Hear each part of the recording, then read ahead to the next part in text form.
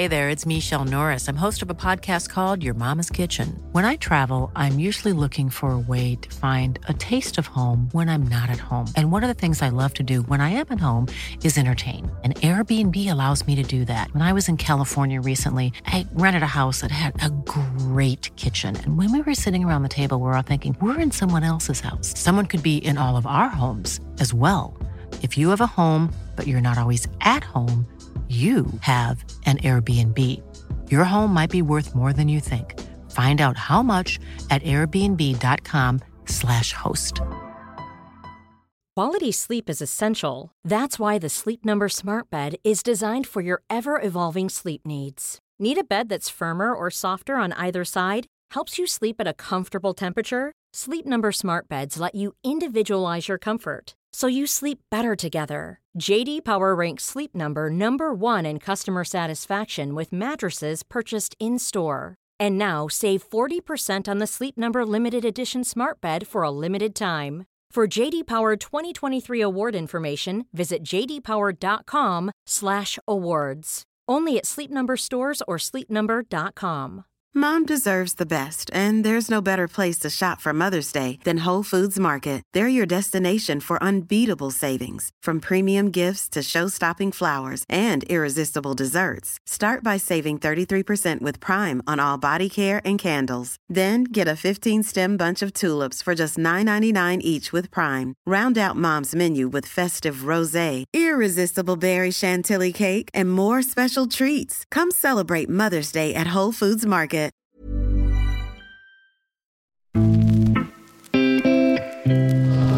Ja, välkomna till öppningsmatchen i det 22:a världsmästerskapet i fotboll. Det mest kontroversiella, omdiskuterade och ifrågasatta, och som också har skapat en förnyad förutsättning med Fifas tydliga syn på Europa och UEFA.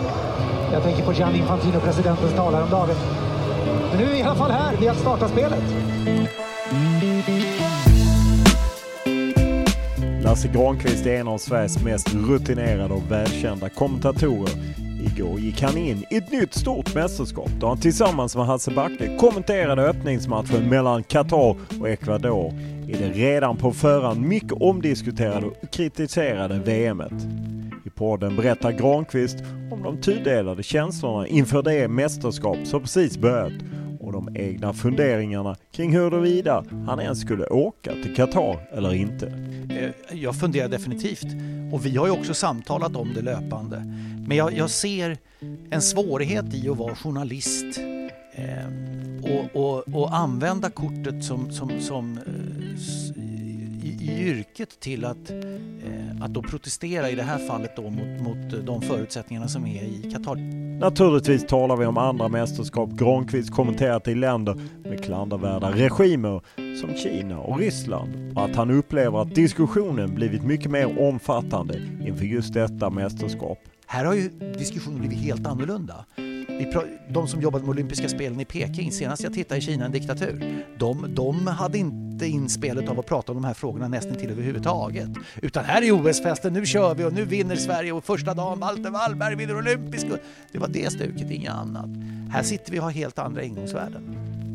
Vi talar även om hur Granqvist förbereder sig inför sitt kommenteringsuppdrag i VM, om hur jobbet har ändrats under de år han varit i branschen. Både skillnaden i förberedelser och mellan att kommentera i radio och i tv. I radio är det bara köra och i flödet hela tiden ligga nära bollen eller pucken eller vad du kommenterar för någonting. I tv måste du tänka. Och då är frågan, var kommer du att hamna? Så tv är alltså oerhört mycket svårare att kommentera, skulle jag påstå. Podden är naturligtvis mer än så här. Vi pratar om åsikterna Granqvist har i podden Sporthuset under epitetet Lasse Lackar och varför han inte är intresserad av att uttrycka dem på en större plattform. Vi talar även om hans mest klassiska referat, om ett som han kanske kan ångra. Och vi talar även om uttal av spelarna, synen på att använda statistik och kommentatorsframtiden och hur han själv vill sluta. Men som vanligt börjar vi podden med en faktaruta.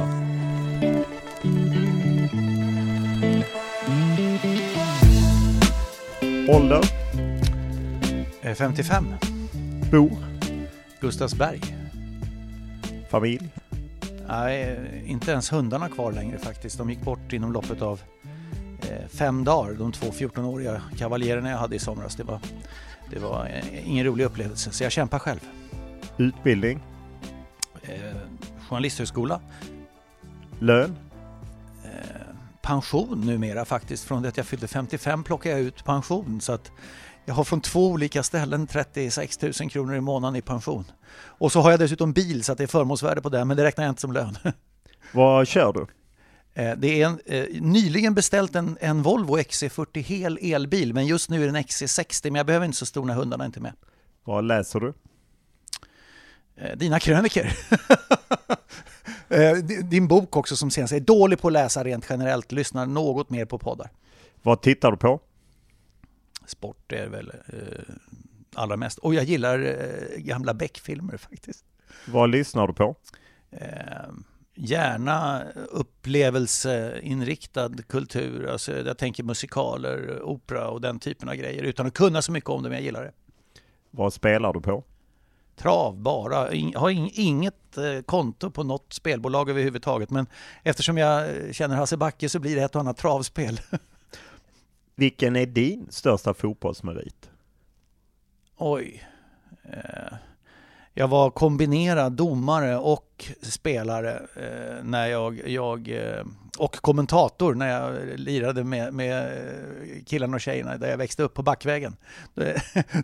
Då kunde jag som domare faktiskt, eller som spelare ta, nu kommer det bli straff, för jag dömde också. Vem är för dig tidernas bästa fotbollsspelare?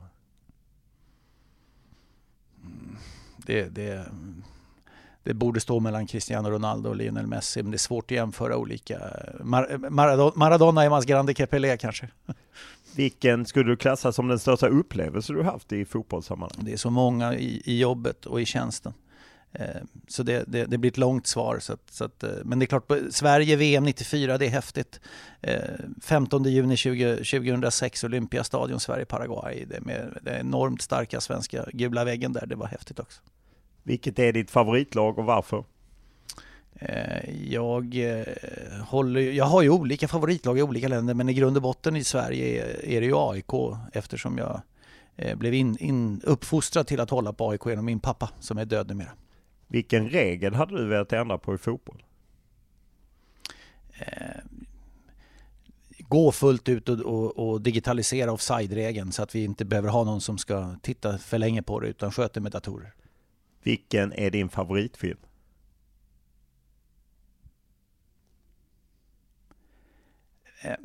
Vet inte, men jag gillar filmer som inte jag behöver tänka så mycket när jag tittar på. Jag tycker bara den senaste jag såg var Top Gun Maverick, som ju var uppföljningen från den stora filmen när jag växte upp, och den hade jag stort nöje av.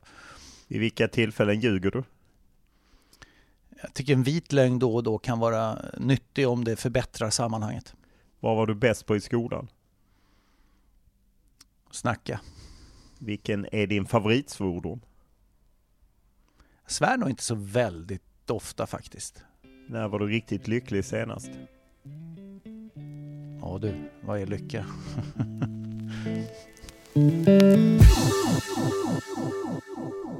Vi träffas ju här i Doha där vi ju jobbar ihop. Vi är ju kollegor och vi är ju på plats för att bevaka VM i Qatar. Den här podden spelas in samma dag som det är premiär Qatar-Ecuador, så vi kommer inte avhandla hur det går i den eftersom podden kommer ut efter det. Men vad är känslan nu när du är här i Doha inför detta VM som ju är minst sagt kontroversiellt?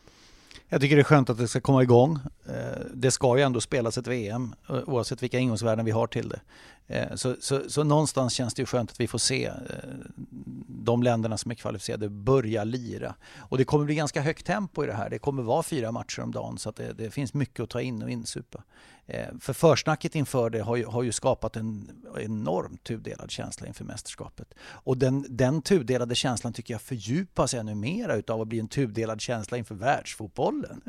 Inte bara att det är VM här i Qatar med de ingångsvärdena som är, utan det bredaste penseldraget är väl liksom, ska jag säga, alienationen som är på väg att uppstå runt Europa och UEFA, som ju inte riktigt verkar lira tillsammans med någon annan, och allt under dessa enorma penningkvarnar som maler. Det är ju inte bara Qatar som har investerat 2 1000 miljarder på sitt alltså hur mycket pengar är inte det? Jag kan inte sätta det i relation till något. Jag förstår inte hur mycket pengar det är. Men det är ju liksom hela FIFAs grundförutsättning av att kunna skita i allt och alla alltid. Men UEFA är ju faktiskt inte långt efter. Och då går du ett steg till och tänker, ja då kommer du till klubbarna.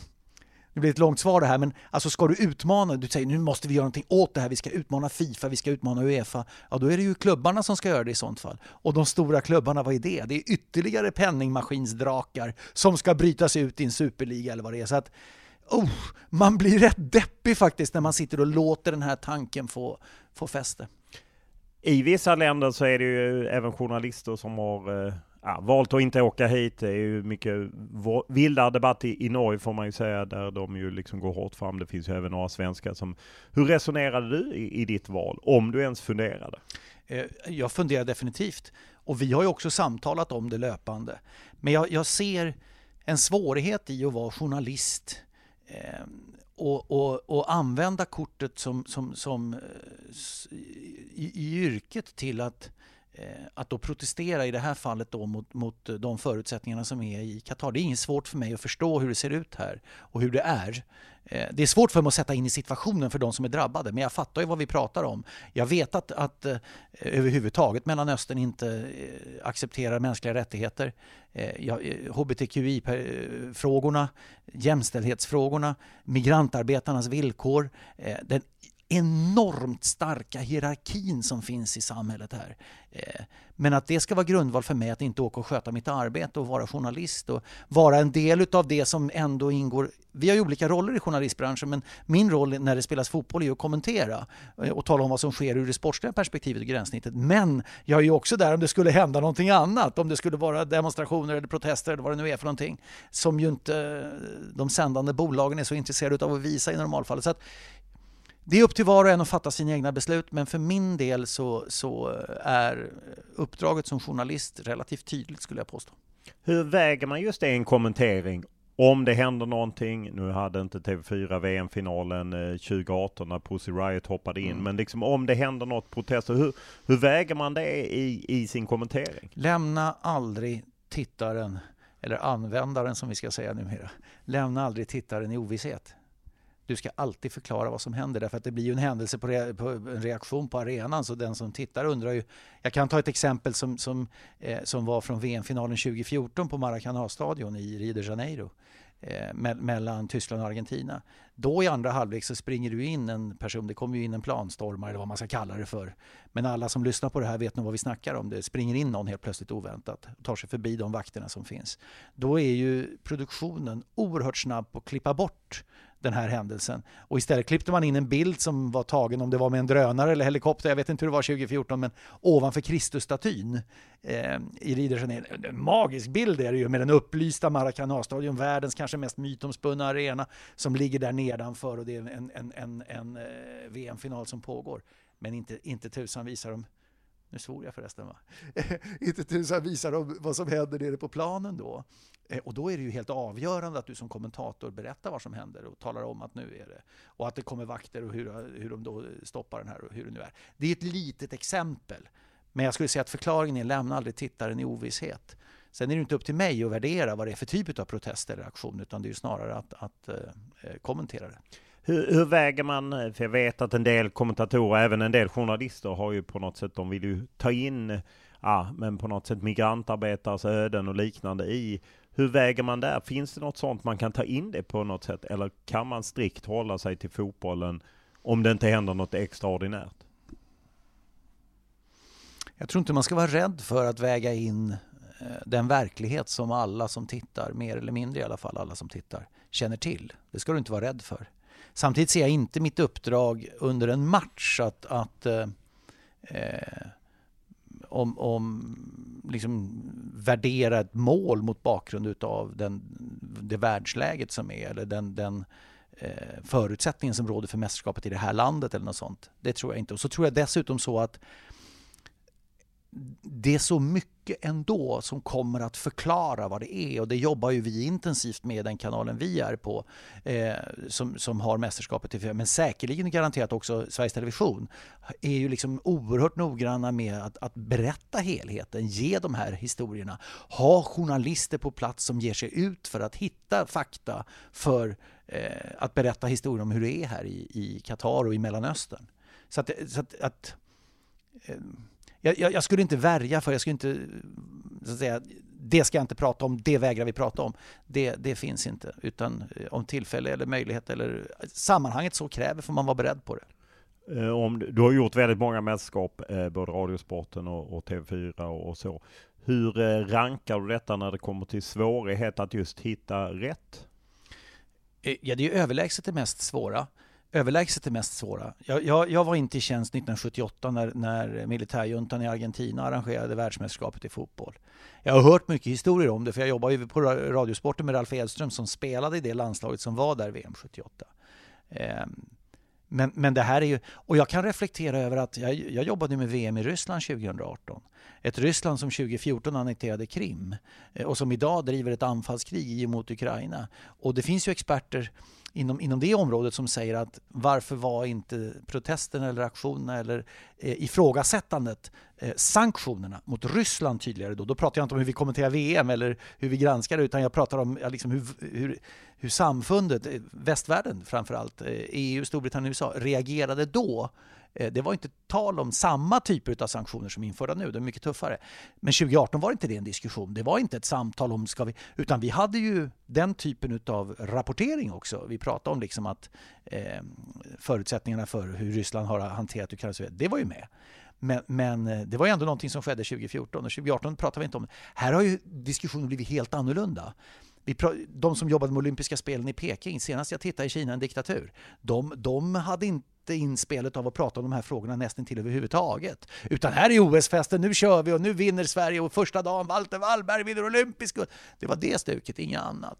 Här sitter vi och har helt andra ingångsvärden. Och jag tycker att det är bra. Här har vi ju egentligen, de som har läst din bok, Olof, de kan ju, också de som är journalister kan ju känna att vi sköter inte det här så jäkla bra alltid, va? Nej, för det är det jag tänker också. Du har gjort många mästerskap. Jag menar, jag gissar att du jobbade med kanske OS 2008. Jajamän. Peking. Då var det inte ett ord om... Nej, vad tror du ligger bakom det här skiftet? Att vi har ett helt annat samtal, en helt annan retorik. Jag tror att fotbollen är verkligen så massivt stor, så massivt stark och berör så många. Och när det gäller Mellanöstern och fotbollens relation, om vi bara tittar i Sverige, så har ju medlemmarna reagerat. Alltså klubbarnas medlemmar har ju börjat prata om de här frågorna. Långt före Svenska fotbollförbundet gjorde det faktiskt. Men varför ska vi åka på januariläger eller vinterläger till Qatar där de har varit inbjudna, eller Förenade Arabemiraten som är grannland här? Varför ska man vara där när det är vackert väder och bra och så vidare? Vi kan väl lika gärna vara i södra Europa. Därför att där har du inte de här frågorna om mänskliga rättigheter. Det ifrågasättandet har ju kommit. Och jag tror att det är grogrunden någonstans därför att fotbollsmedlemmen är påslagen i den här frågan. Och det har liksom bidragit till att det har kommit igång. Det tror jag kan vara en förklaring. Och då får du ett annat fotfäste. Det får en annan diskussion. Det får fram starkare i sociala medier. Det blir ju en fråga helt plötsligt upp på förbundsnivå. Svenska fotbollförbundet fick ju göra en rejäl omvändning och steppade ju om när det gällde om de skulle till Qatar eller inte. Och det var ju efter att klubbarna började ligga på. Och då har du ju en sund del av den avgörande, alltså folkrörelsen, medlemmen, ägandet som jag är väldigt mycket för. Den ideella kraften är jag ju, tycker jag är suverän. Men alltså där tror jag kan vara en förklaring till att vi har reagerat. Sen har du ju fler länder utav våra grannländer är ju med i det här. Och som du sa, i Norge är det ju kanske ännu tydligare diskussion och kanske ifrågasättande eller kravsättande vad jag ska säga. Och då har vi fått någon form av kedjereaktion på det. Men jag skulle ju säga att jag är förvånad, kanske inte rätt ord, men noll och ingenting har det ju varit om. Och där kan man inte svara på frågan också, varför åker jag hit? Ja, det var ingen som ifrågasatte varför man bevakade olympiska spel i Kina. Vare sig nu när det var vinter-OS i Peking eller sommar-OS som var där 2008. Och då bodde vi ju i en mediaby där det tidigare hade varit hyreshus. Vanliga medborgare som bara hade fått reda på att ni får flytta för det här ska rivas och här ska byggas något helt annat. Och de fick ju bara flytta. Det var ju hemska historier. Om du hade varit hemma, jag menar, du jobbar länge på Sveriges Radio, då hade ni ju alla mästerskap. Nu är du på TV4, då är det ju inte alltid givet. Du följer ju en del mästerskap hemma. Hur hade du gjort om du inte hade varit här och jobbat och VM i Qatar hade rullat upp? Menar du att följa matcherna eller? Jag hade definitivt tittat. Därför att grejen är så här, och det tycker jag upplever här också. Nu har vi varit här några dagar i och för sig bara, så det är svårt att bilda sig en gigantisk uppfattning om det. Men det är inte en alldeles självklar uppfattning i andra delar av världen att anamma samma resonemang som vi har om man ska uttrycka sig lite liksom i västvärlden, men i Europa, som FIFA-presidenten Gianni Infantino hade ju ett stort tal mot Europa egentligen, och Europas sätt att agera mot andra världsdelar och kontinenter. Och det är ju inte alldeles uteslutet att en och annan i andra delar av världen tycker att men det där har han nog rätt i. Det blir så vad jag vill komma till är att ett VM i fotboll genomförs och spelas, och jag tycker inte att jag som fotbollsintresserad skulle passera det genom att känna att jag vet inte vad leder, om vi säger att jag bojkottar, jag tittar inte, om alla bojkottar och inte tittar, då blir det ju svårare för kanalerna som köper, framförallt för den kanalen vi jobbar på som ju finansierar sig, får ju 0 kronor i statligt bidrag som skiljer sig från Sveriges Television. Att ingen tittar, då säljer du ju ingen reklam, då får du liksom inga intäkter på det, då kommer det ju att försvinna. Men därmed så tycker jag att det är upp till tittaren att avgöra. Det ska inte vara så att kanalen inte sänder i någon sorts ställningstagande, för det angränsar censur. En del av de reaktioner jag får är ju just att som kanske folk som är från denna delen av världen som tycker liksom att men ni är patetiska journalister, varför tar ni inte upp USAs övergrepp i Irak 2003 och det fick inga följder. Och det finns ju mängder av sådana exempel. Hur ser du på det? Att är vi lite för liksom eurocentriska eller liksom tror att allting snurrar kring Sverige och Europa? Jag tror du får en annan bild över läget om man har ett jobb som du har, Olof, eller som jag har. Eller som Therese Kristiansson på TV4 utrikeskorrespondent, eller Cecilia Udén som är här nu, som ju reser runt i världen och ser andra infallsvinklar på frågorna. Men samtidigt är det så att det är ju var och en har ju den utgångspunkten den har. Så att säga, om jag inte reser någonting, om jag inte är intresserad av att ta in andra kulturer eller förutsättningar, då kan det se lite annorlunda ut. Så visst kan det ligga någonting i det, och jag menar, Simon Bank skrev en krönika i Aftonbladet, en utmärkt sportkrönikören i Aftonbladet skrev berättade om migrantarbetare som hade förolyckats, om usla arbetsvillkor och så vidare. Det var ju bara det att det var inte alls härifrån Mellanöstern eller Qatar och VM, utan det var ju taget från USA, och det var väl något exempel från EM i Ukraina, Kiev. Det var väl till och med något svenskt exempel. Så att och grejen är ju, det tycker jag ska inte sitta och göra reklam för din bok, men jag tycker du påvisar det i Templet i öknen, alltså hur du kan fördjupa resonemangen och utmana dig själv. Det kan vara en hälsning till den som lyssnar på det också, att våga utmana dig själv lite. Därför att det är liksom ja, man kan väl tycka att det är patetiskt att visst, det kan man väl tycka, men jag tror inte att det är riktigt sant, och vi kan nog fördjupa oss mera. Det har vi nog lärt oss utav att VM placeras här. Och det är möjligen så att hade vi haft den här diskussionen om Mellanöstern och hur förutsättningarna är här, om inte VM hade placerats här? Det är väl inte så troligt att om VM hade istället gått i USA, så hade vi aldrig haft den här diskussionen. Rimligen inte, va? Men samtidigt så hade du ändå det här med att det ska inte vara träningsläger här och så vidare. Så att det började ju komma. Men det gör ju ingenting att vi engagerar oss om förutsättningarna i andra delar av världen. Men den är ju intressant. Alltså USA är ju intressant. Alltså när högsta domstolen ändrar på domen när det gäller aborträtten, alltså kvinnans fria rätt att äga sin kropp, det är ju, och lägger det ansvaret på delstaterna istället. Det är ju inte en alldeles enkel fråga att bara rycka på axlarna åt. Nej, det är ju komplext och många av dem som mejlar har ju verkligen poänger i det. Ja, det var ju under lördagen ett oerhört tal från Gianni Infantino. Han pratade en monolog i 1 timme och sen svarade han väl på frågor 20-25 minuter. Och som du är inne på, det var ju ett attack på Europa och på något sätt splittrar fotbollen och UEFA mot resten. Hur känner du kring fotbollen och dess utveckling? Jag menar, du har ju följt den under lång tid, jobbat som journalist sedan tidigt 90-tal. Ja, jag var inne på det lite grann i inledningen på vårt samtal, att det känns ju inte så där superkul liksom. Sen kan man ju säga så här, ja men så här har det väl alltid varit. Alltså pengarnas betydelse har väl alltid varit stark, och maktpositionerna som har försvarats, det har varit det viktigare än att man slåss för fotbollens bästa. Vad nu det är som är fotbollens bästa. Man ska också tänka, FIFA är ju en organisation som omsätter enormt mycket pengar. Titta på de enskilda projekten som FIFA har i mindre bemedlade länder där fotbollen har enormt svåra förutsättningar. Där pengar till instruktörer, pengar till spelplaner och den typen av saker som säkerligen finns. Jag menar, svenska fotbollförbundet är ju extremt beroende av pengar för att avancera till turneringar som kommer från förbunden, från UEFA, från FIFA. Så jag menar, då förstår man ju om hur viktigt det kan vara för mindre länder i andra kontinenter eller på andra kontinenter att ta del av. Så att det görs ju mycket som är bra i kölvattnet av pengarna också. Men det är klart att det vore ju roligare om man kände att det fanns en framgångsväg för de här diskussionerna. Jag har oerhört svårt att se.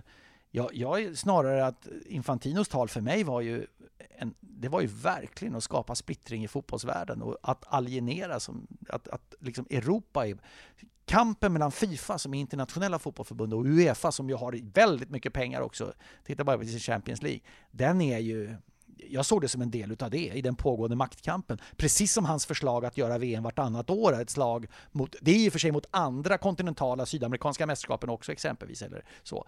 Men det är bara det liksom. Men sen ska man ju säga, då blir ju UEFA blir ju då liksom, för att de är det europeiska, vilken press har de satt i den här frågan? Jag är lite osäker på det faktiskt. Det är ju enskilda förbund. Tyskland, Manuel Neuers lagkapten i Tyskland kommer att spela med... och Danmark har meddelat nu, de kommer att spela, England kommer att spela, Nederländerna kommer att spela. Men det är inte UEFA som har gått ut i en gemensam aktion och sagt att vi står för det här. Men det är en himla knepig och svår fråga. Tar Champions League, en rättighet som vi jobbar med just nu, som vi var hos Viasat, via Play i många år, 29 år eller 30 år eller vad det nu var. Det är också enormt mycket pengar i den. Klubbarna tycker att det är för dåligt, de vill bryta sig ut. Hur kommer FIFA reagera då när det blir problem inom UEFA-familjen? Jo, de kommer nog tycka att det är himla bra att det blir en superliga med de bästa europeiska klubbarna. Ja, vi får se vad som händer framåt. Jag tänker vi går mer till det lite sportsliga och liksom förberedelse. Hur förbereder man rent sportsligt för ett mästerskap? Väldigt mycket inhämtande av information är det ju. Det har ju ändrats mot hur det var tidigare. Nu är det ju, det ges ju mängder med information i poddvärlden. Och det är viktigt. Den här gången har det varit, om inte lika viktigt, baske med att liksom förstå sammanhanget och förstå helheten. Vi jobbar för en svensk tv-publik. Vi jobbar inte för Gianni Infantino som FIFA-president och den publiken han har som gillar hans tal. Det jobbar vi inte för, utan vi jobbar på en svensk marknad för en svensk publik. Så vi måste förstå helheten. Sen är det ju väldigt mycket inhämtningar mellan Ecuador och Ghana som är den första matchen jag kommenterar. Frankrike, Australien den andra, Brasilien, Serbien den tredje. Det är de tre jag har i inledningen. Det är liksom, där har jag lagt väldigt mycket fokus och energi. Sen kommer jag ju medan jag är här. Ecuador, Qatar menar du? Jag sa du Ghana. Sa Ecuador, Ghana. Ja, det är inte där vi är, nej. Tack. Ja, det är helt rätt. Ännu roligare blir för de som hör det här, så var det dagen före. Ja. Men liksom där är det ju inläsning av material. Och Hasse Back och jag som kommenterar öppningsmatchen, vi sa det när vi åkte till Qatar, att nu bara fokus på första matchen liksom, för att det kommer att bli väldigt mycket information som bara väller över den, så är det. Ja, hur har jobbet förändrats? Jag menar, du gjorde väl ditt första mästerskap kanske EM 92 eller var det till och med VM 90? På plats EM 92. Ja, just det. Hur har jobbet förändrats som, du var väl kanske mer reporter då, men i korta drag, liksom, vad är skillnaden? Vansinnigt stor skillnad. Den största delen är nog att folk som lyssnar, tittare, användare, de har en helt annan egen information idag. Vilket innebär att du kan inte som kommentator vara mer på, om du går till Champions League och tänker ett stormöte där mellan Liverpool och Real Madrid, säger vi. Det är ju Champions League-finalen från Paris i maj. Det är omöjligt för dig nästan att kunna vara mer insatt än vad Liverpools svenska fans förening är. De vet mer om Liverpool och Liverpool-spelarna och historiken och så vidare. Så att det blir en annan väg. Det är annorlunda med Qatar-Ecuador.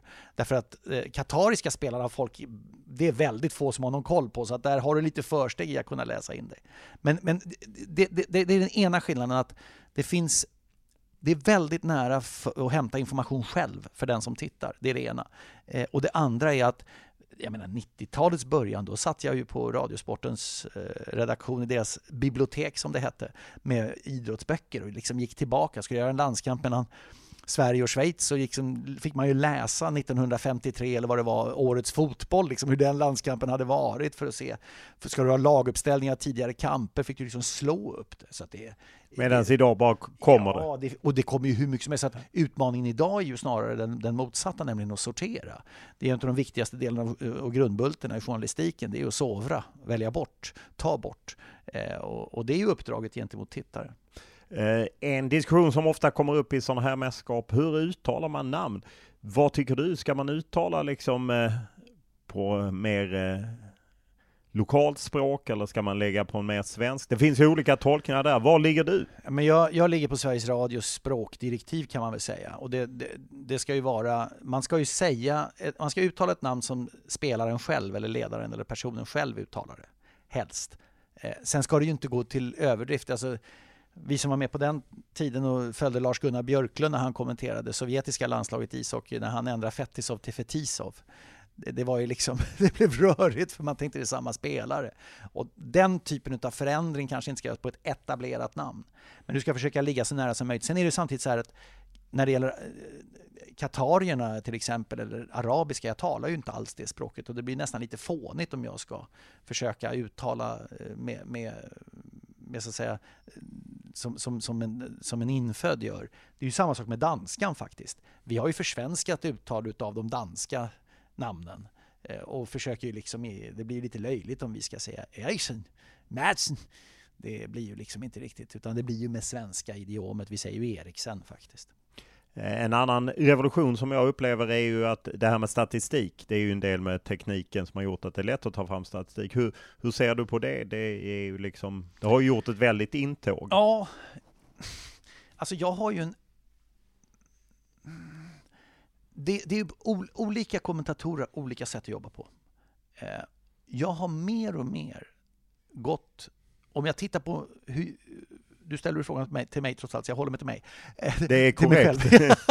Nej, men om jag backar till Radiosporttiden och du gjorde en VM-match i fotboll, då var du ju tvungen att ha koll på liksom hela turneringen, och du vägde in mycket mera fakta i det, och där finns ingen grafik i bild, och du upprepar resultat, och du var liksom väldigt ettor och nollor liksom i förmedlingen på något sätt. Jag har mer, det tog jag ju givetvis med mig till tv sen, och sen lär man sig att du behöver göra om för bilden är stark och alltihopa det där. Men jag har mer och mer gått till att bara försöka ta bort så mycket som möjligt av statistiken. Inte allt, det finns saker som är viktiga och bra, men försöka hålla mig till spelet. Ge spelet och spelarna chansen och liksom ta emot det och berätta deras historia. Det här är deras inställning till den här matchen, så här kommer de att lira.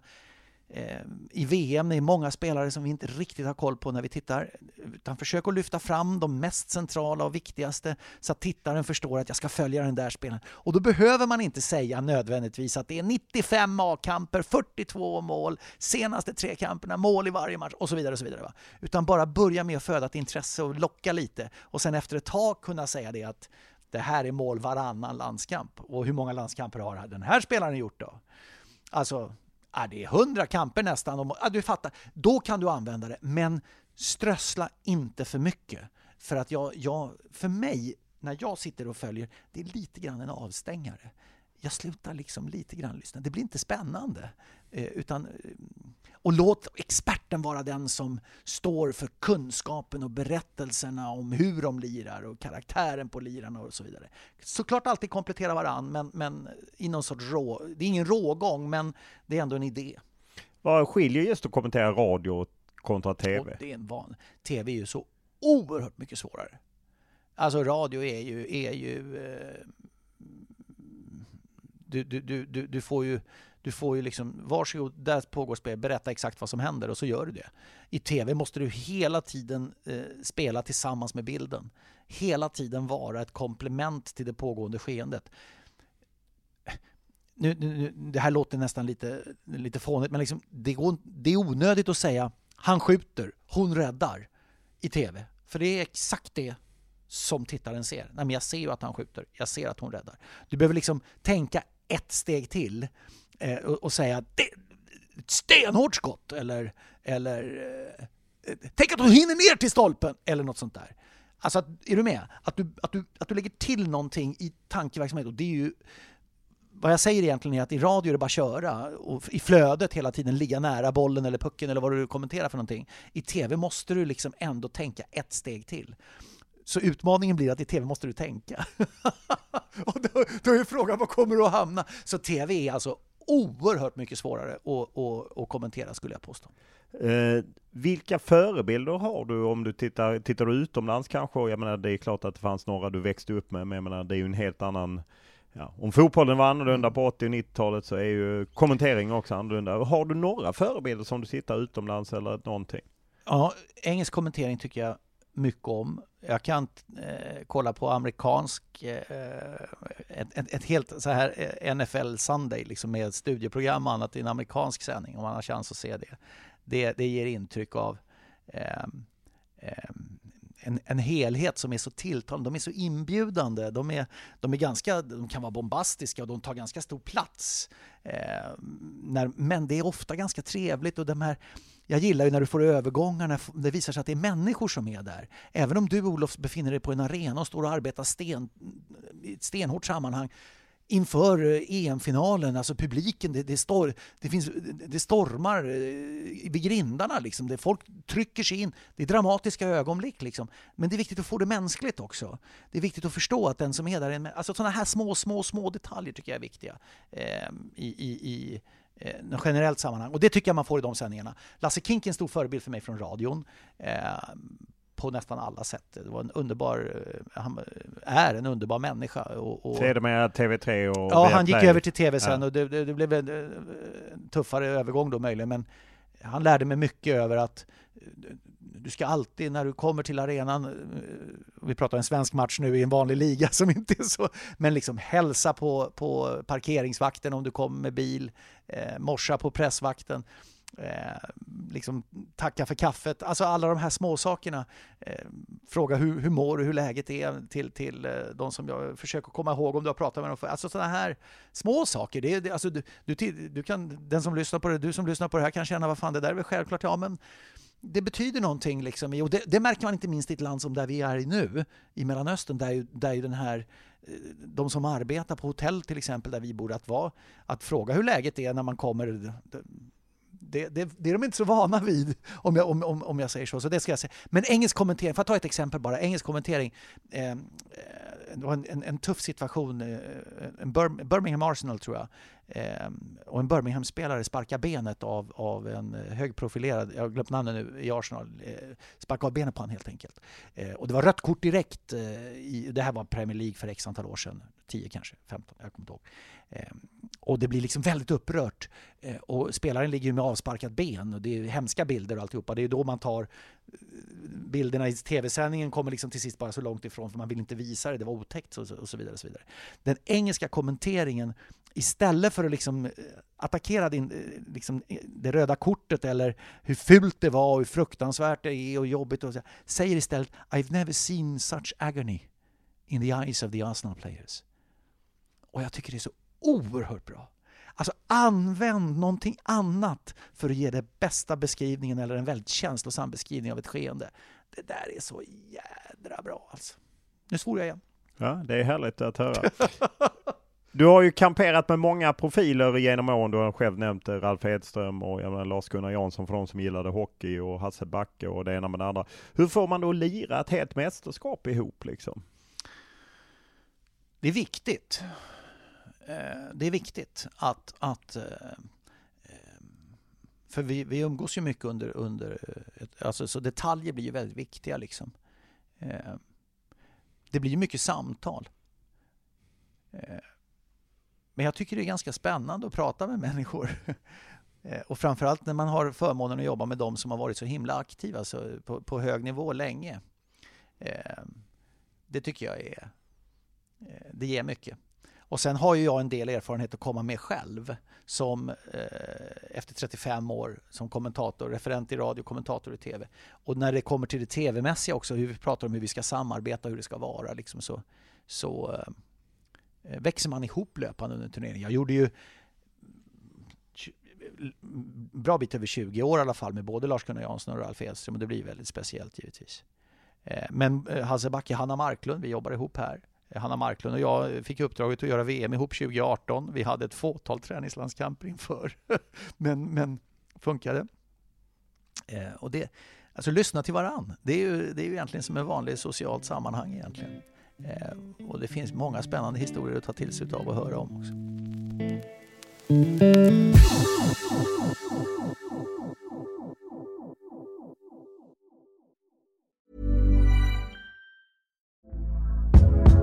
Hey there, it's Michelle Norris. I'm host of a podcast called Your Mama's Kitchen. When I travel, I'm usually looking for a way to find a taste of home when I'm not at home. And one of the things I love to do when I am at home is entertain. And Airbnb allows me to do that. When I was in California recently, I rented a house that had a great kitchen. And when we were sitting around the table, we were all thinking, we're in someone else's house. Someone could be in all of our homes as well. If you have a home, but you're not always at home, you have an Airbnb. Your home might be worth more than you think. Find out how much at airbnb.com/host. Mom deserves the best, and there's no better place to shop for Mother's Day than Whole Foods Market. They're your destination for unbeatable savings, from premium gifts to show-stopping flowers and irresistible desserts. Start by saving 33% with Prime on all body care and candles. Then get a 15-stem bunch of tulips for just $9.99 each with Prime. Round out Mom's menu with festive rosé, irresistible berry chantilly cake, and more special treats. Come celebrate Mother's Day at Whole Foods Market. Here's a cool fact. A crocodile can't stick out its tongue. Another cool fact, you can get short-term health insurance for a month or just under a year in some states. United Healthcare short-term insurance plans are designed for people who are between jobs, coming off their parents' plan, or turning a side hustle into a full-time gig. Underwritten by Golden Rule Insurance Company, they offer flexible, budget-friendly coverage with access to a nationwide network of doctors and hospitals. Get more cool facts about United Healthcare short-term plans at uh1.com.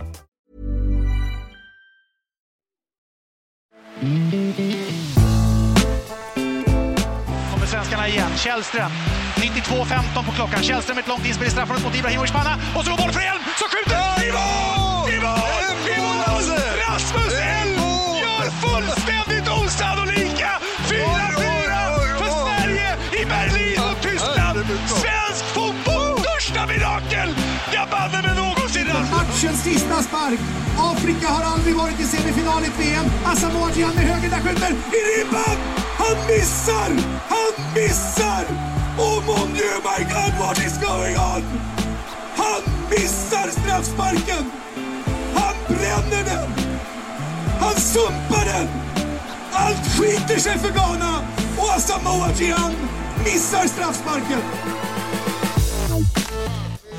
Jag gick in och hittade på YouTube ett 17 minuter långt klipp, bäst av dina olika exempel. Lyssnar du själv på sådana gamla favoriter när du har gått loss? Nej. Alltså jag lyssnar inte. det här är en svår fråga därför att ofta om jag hamnar i ett sammanhang och när man håller på några år så blir man ju, du åker ju också ut och träffar yngre som är på väg in i branschen och så vidare. Och så får kommentatorer som liksom vill uppåt och känner att vi ska lyssna på Granqvist, så ställer de lite frågor och sådär. Då säger jag ofta att var inte rädd för att lyssna på dig själv. Alltså har du gjort en match, lyssna på dig själv. Och just det här jag pratar om att komplettera ett pågående skeende. Tänk en gång till. Säg inte han skjuter, hon räddar, utan tänk en gång till. Det är ju väldigt vanligt att man säger så. Nästa gång du hör mig jobba så kommer du säga, men du sa ju så, men det gör man ju. Det är som när du säger att du inte svär och sen så hör vi så hör man, och så kommer det, ja precis. Men den gången du lyckas komma med det där som sitter liksom lite bättre, då känns det så oerhört starkt och bra liksom. Det tycker jag är utvecklande, och i samsnack med andra så kan man ju lära sig en del. Jag fick till och med lite gåshud. Det var ju några stora idrottsögonblick. Har du förskrivna sådana grejer som man ju förstår att en del kommentatorer har? Nej, jag kan inte det. Jag klarar inte av. Jag är ju väldigt dålig med manus. Så det är bara helt fritt? Ja, jag är väldigt dålig med manus. Jag klarar liksom inte av att förhålla mig till en skriven text så det låter... För jag menar så här, att om du förhåller dig i ett direktsänt ögonblick till en skriven text, då är du ju skådespelare. Alltså om du förhåller dig till det med inlevelse och kan med direkt de rätta betoningarna och röstlägena utan alltihopa där kommer. Och då blir det ju också så att ibland blir det ju inte riktigt bra. Så är det ju. Ibland kanske det blir för högljutt eller för spretigt eller för tokigt och så vidare. Men när jag säger till andra att lyssna på er själva efteråt så jag gör det nästan aldrig själv. Jag blev uppkallad av vår chef på kanalen där vi är, Olof Niklas Supanic. Hasse Back och jag blev uppkallade, vi satt och lyssnade på. Och jag tycker efter 35 år, jag tyckte det var jobbigt. Det är jobbigt att lyssna på sig själv, ja. Men det är ju samtidigt nyttigt. Ja, exakt. Klassiska referat har du ju många. VM 94, klacken 2004, 4-4 matchen och liknande. Asamoah, allt skit sig för Ghana. Vilket sticker ut för dig?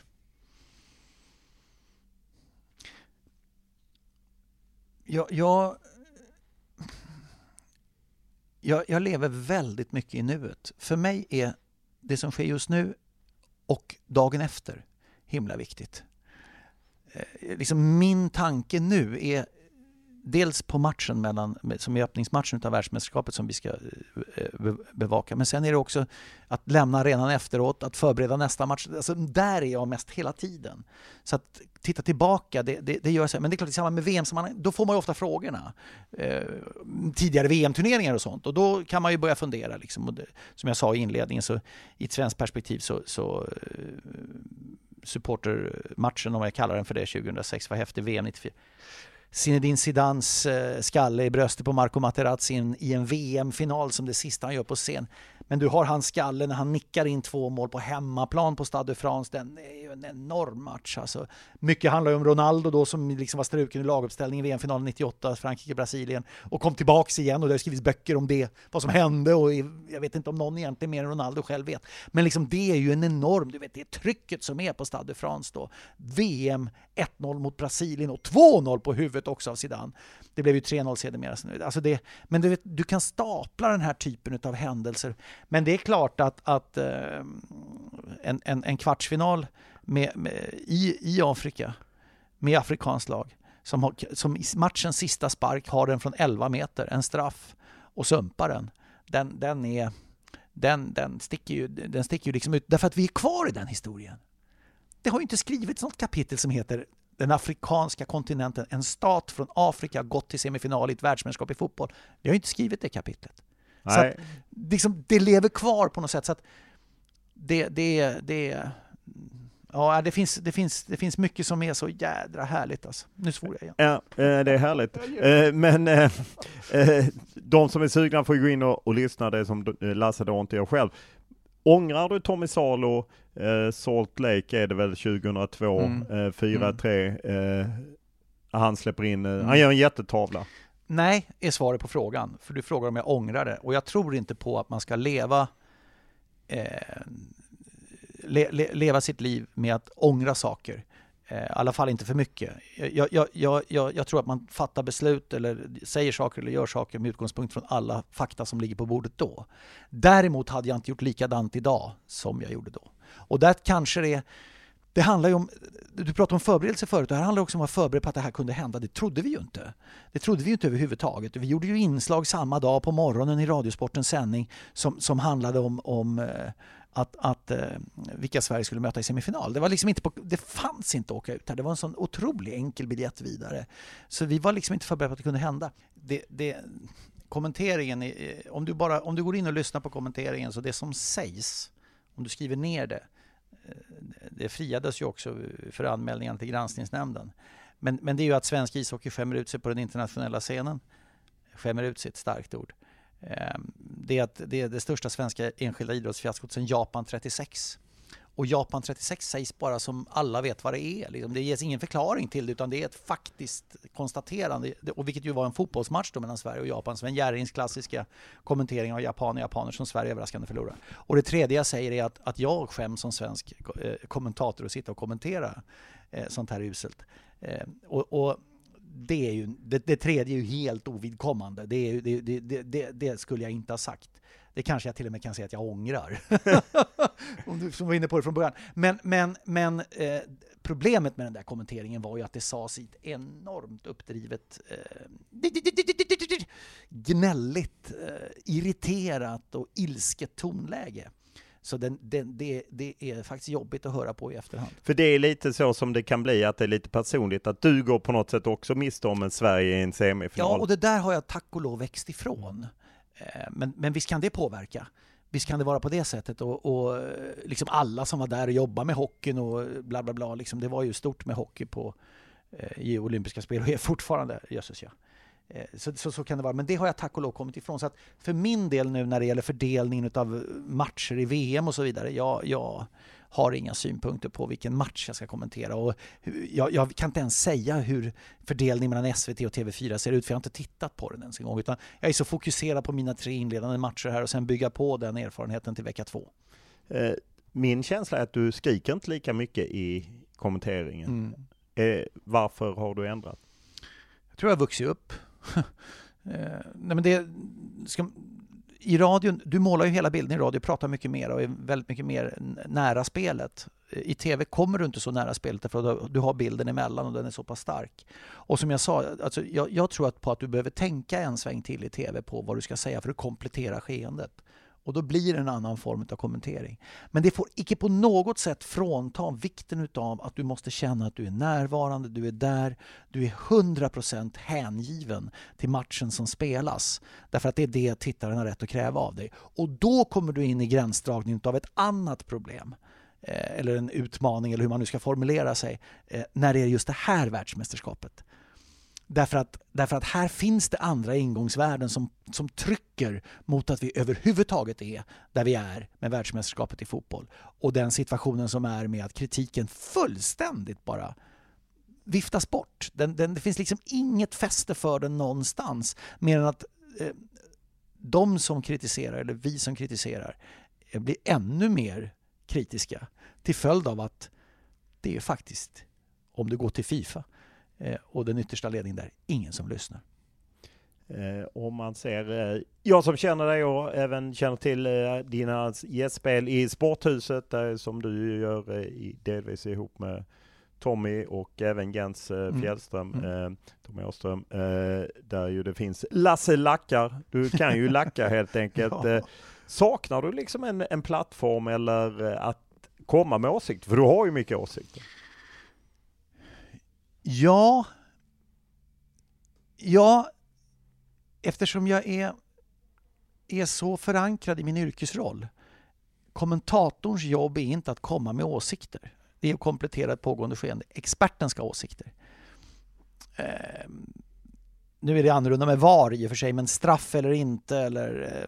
Sen kan jag ju fortfarande föra in experten på olika resonemang. Alltså, efter ett rött kort tidigt i en match så mot hemmalaget och trycket mot domaren är maximalt och du har 2 gula kort därefter och du känner liksom hur det vibrerar och alla som lyssnar har nog varit med om en sån match någon gång liksom, när man känner att nu kommer domaren tappa något. Då kan jag ju ligga på liksom och säga nu är det hård press på huvuddomare Makil eller vad han heter för någonting från Nederländerna och liksom vilja att experten går in och men jag har inte plattformen att göra det i, för mitt jobb är inte det.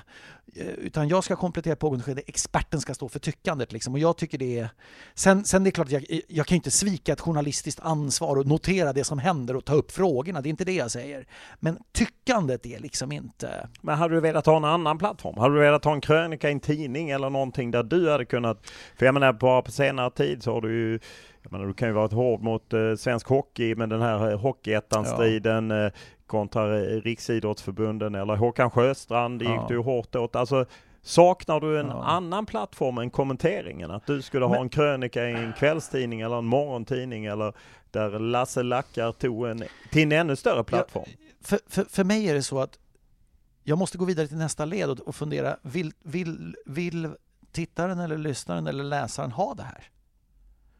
Och då är jag tveksam. Jag känner inte att jag har inte någonting att ge extra i mitt tyckande som de som läser och lyssnar tycker skulle vara värt att höra. Jag är jätteglad över att vara med i Sporthuset och tycker det är kul att snicksnacka lite om det. Absolut.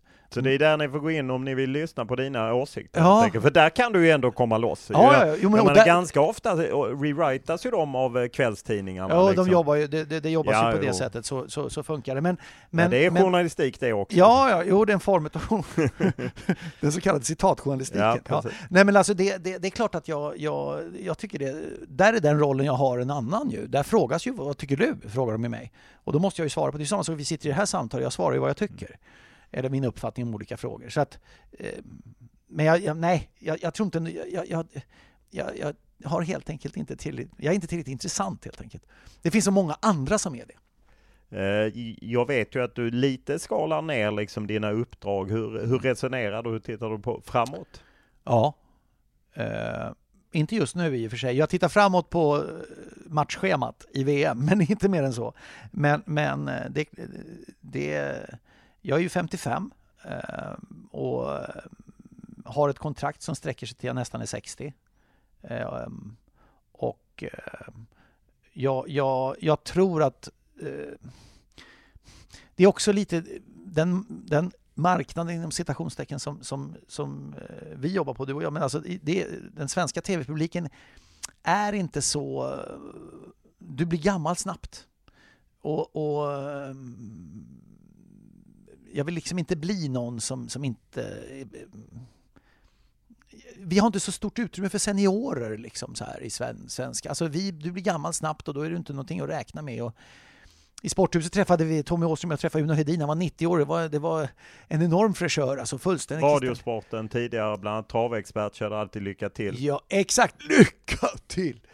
Schack, bordtennis, varit på Sveriges Radio i massa 100 år liksom. Men han har ju varit pensionär ganska länge. Och men känner du dig lite ifrågasatt på det ur det perspektivet? När jag hör dig så låter det nästan som att du känner att det accepteras att du ändras och att du blir äldre.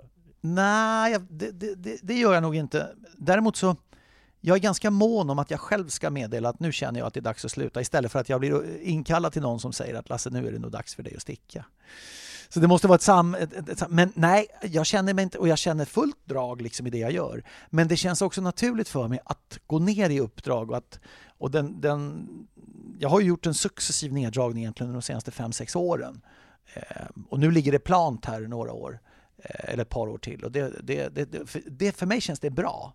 Det känns som ett, nu ska jag svära, men sju helsikes jäkla privilegium alltså.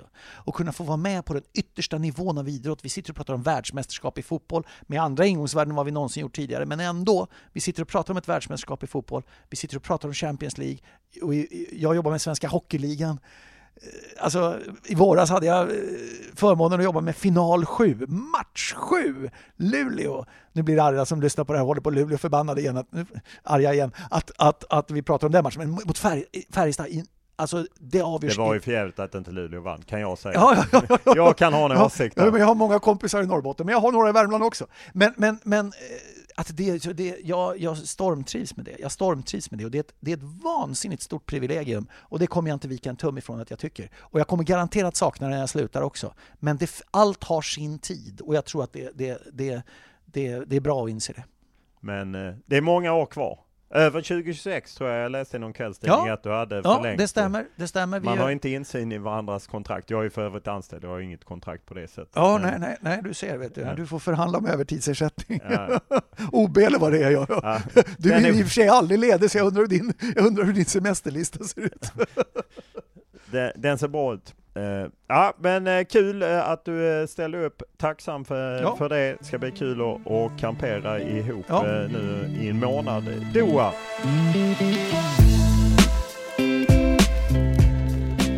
Podden denna veckan är producerad av Max Richner och klippt av Daniel Eriksson. Och vi vill gärna höra vad ni tycker, tänker och om ni har några önskemål eller något annat. Enklast är att mejla mig olof.lund@tv4.se eller skriva till mig på Instagram eller Twitter, och då är det Olof Lund som gäller, ett ord.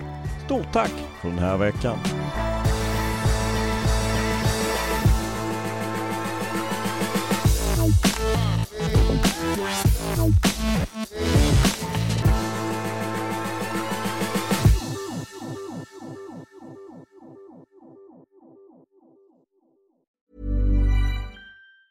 Mom deserves the best, and there's no better place to shop for Mother's Day than Whole Foods Market. They're your destination for unbeatable savings, from premium gifts to show-stopping flowers and irresistible desserts. Start by saving 33% with Prime on all body care and candles. Then get a 15-stem bunch of tulips for just $9.99 each with Prime. Round out Mom's menu with festive rosé, irresistible berry chantilly cake, and more special treats. Come celebrate Mother's Day at Whole Foods Market.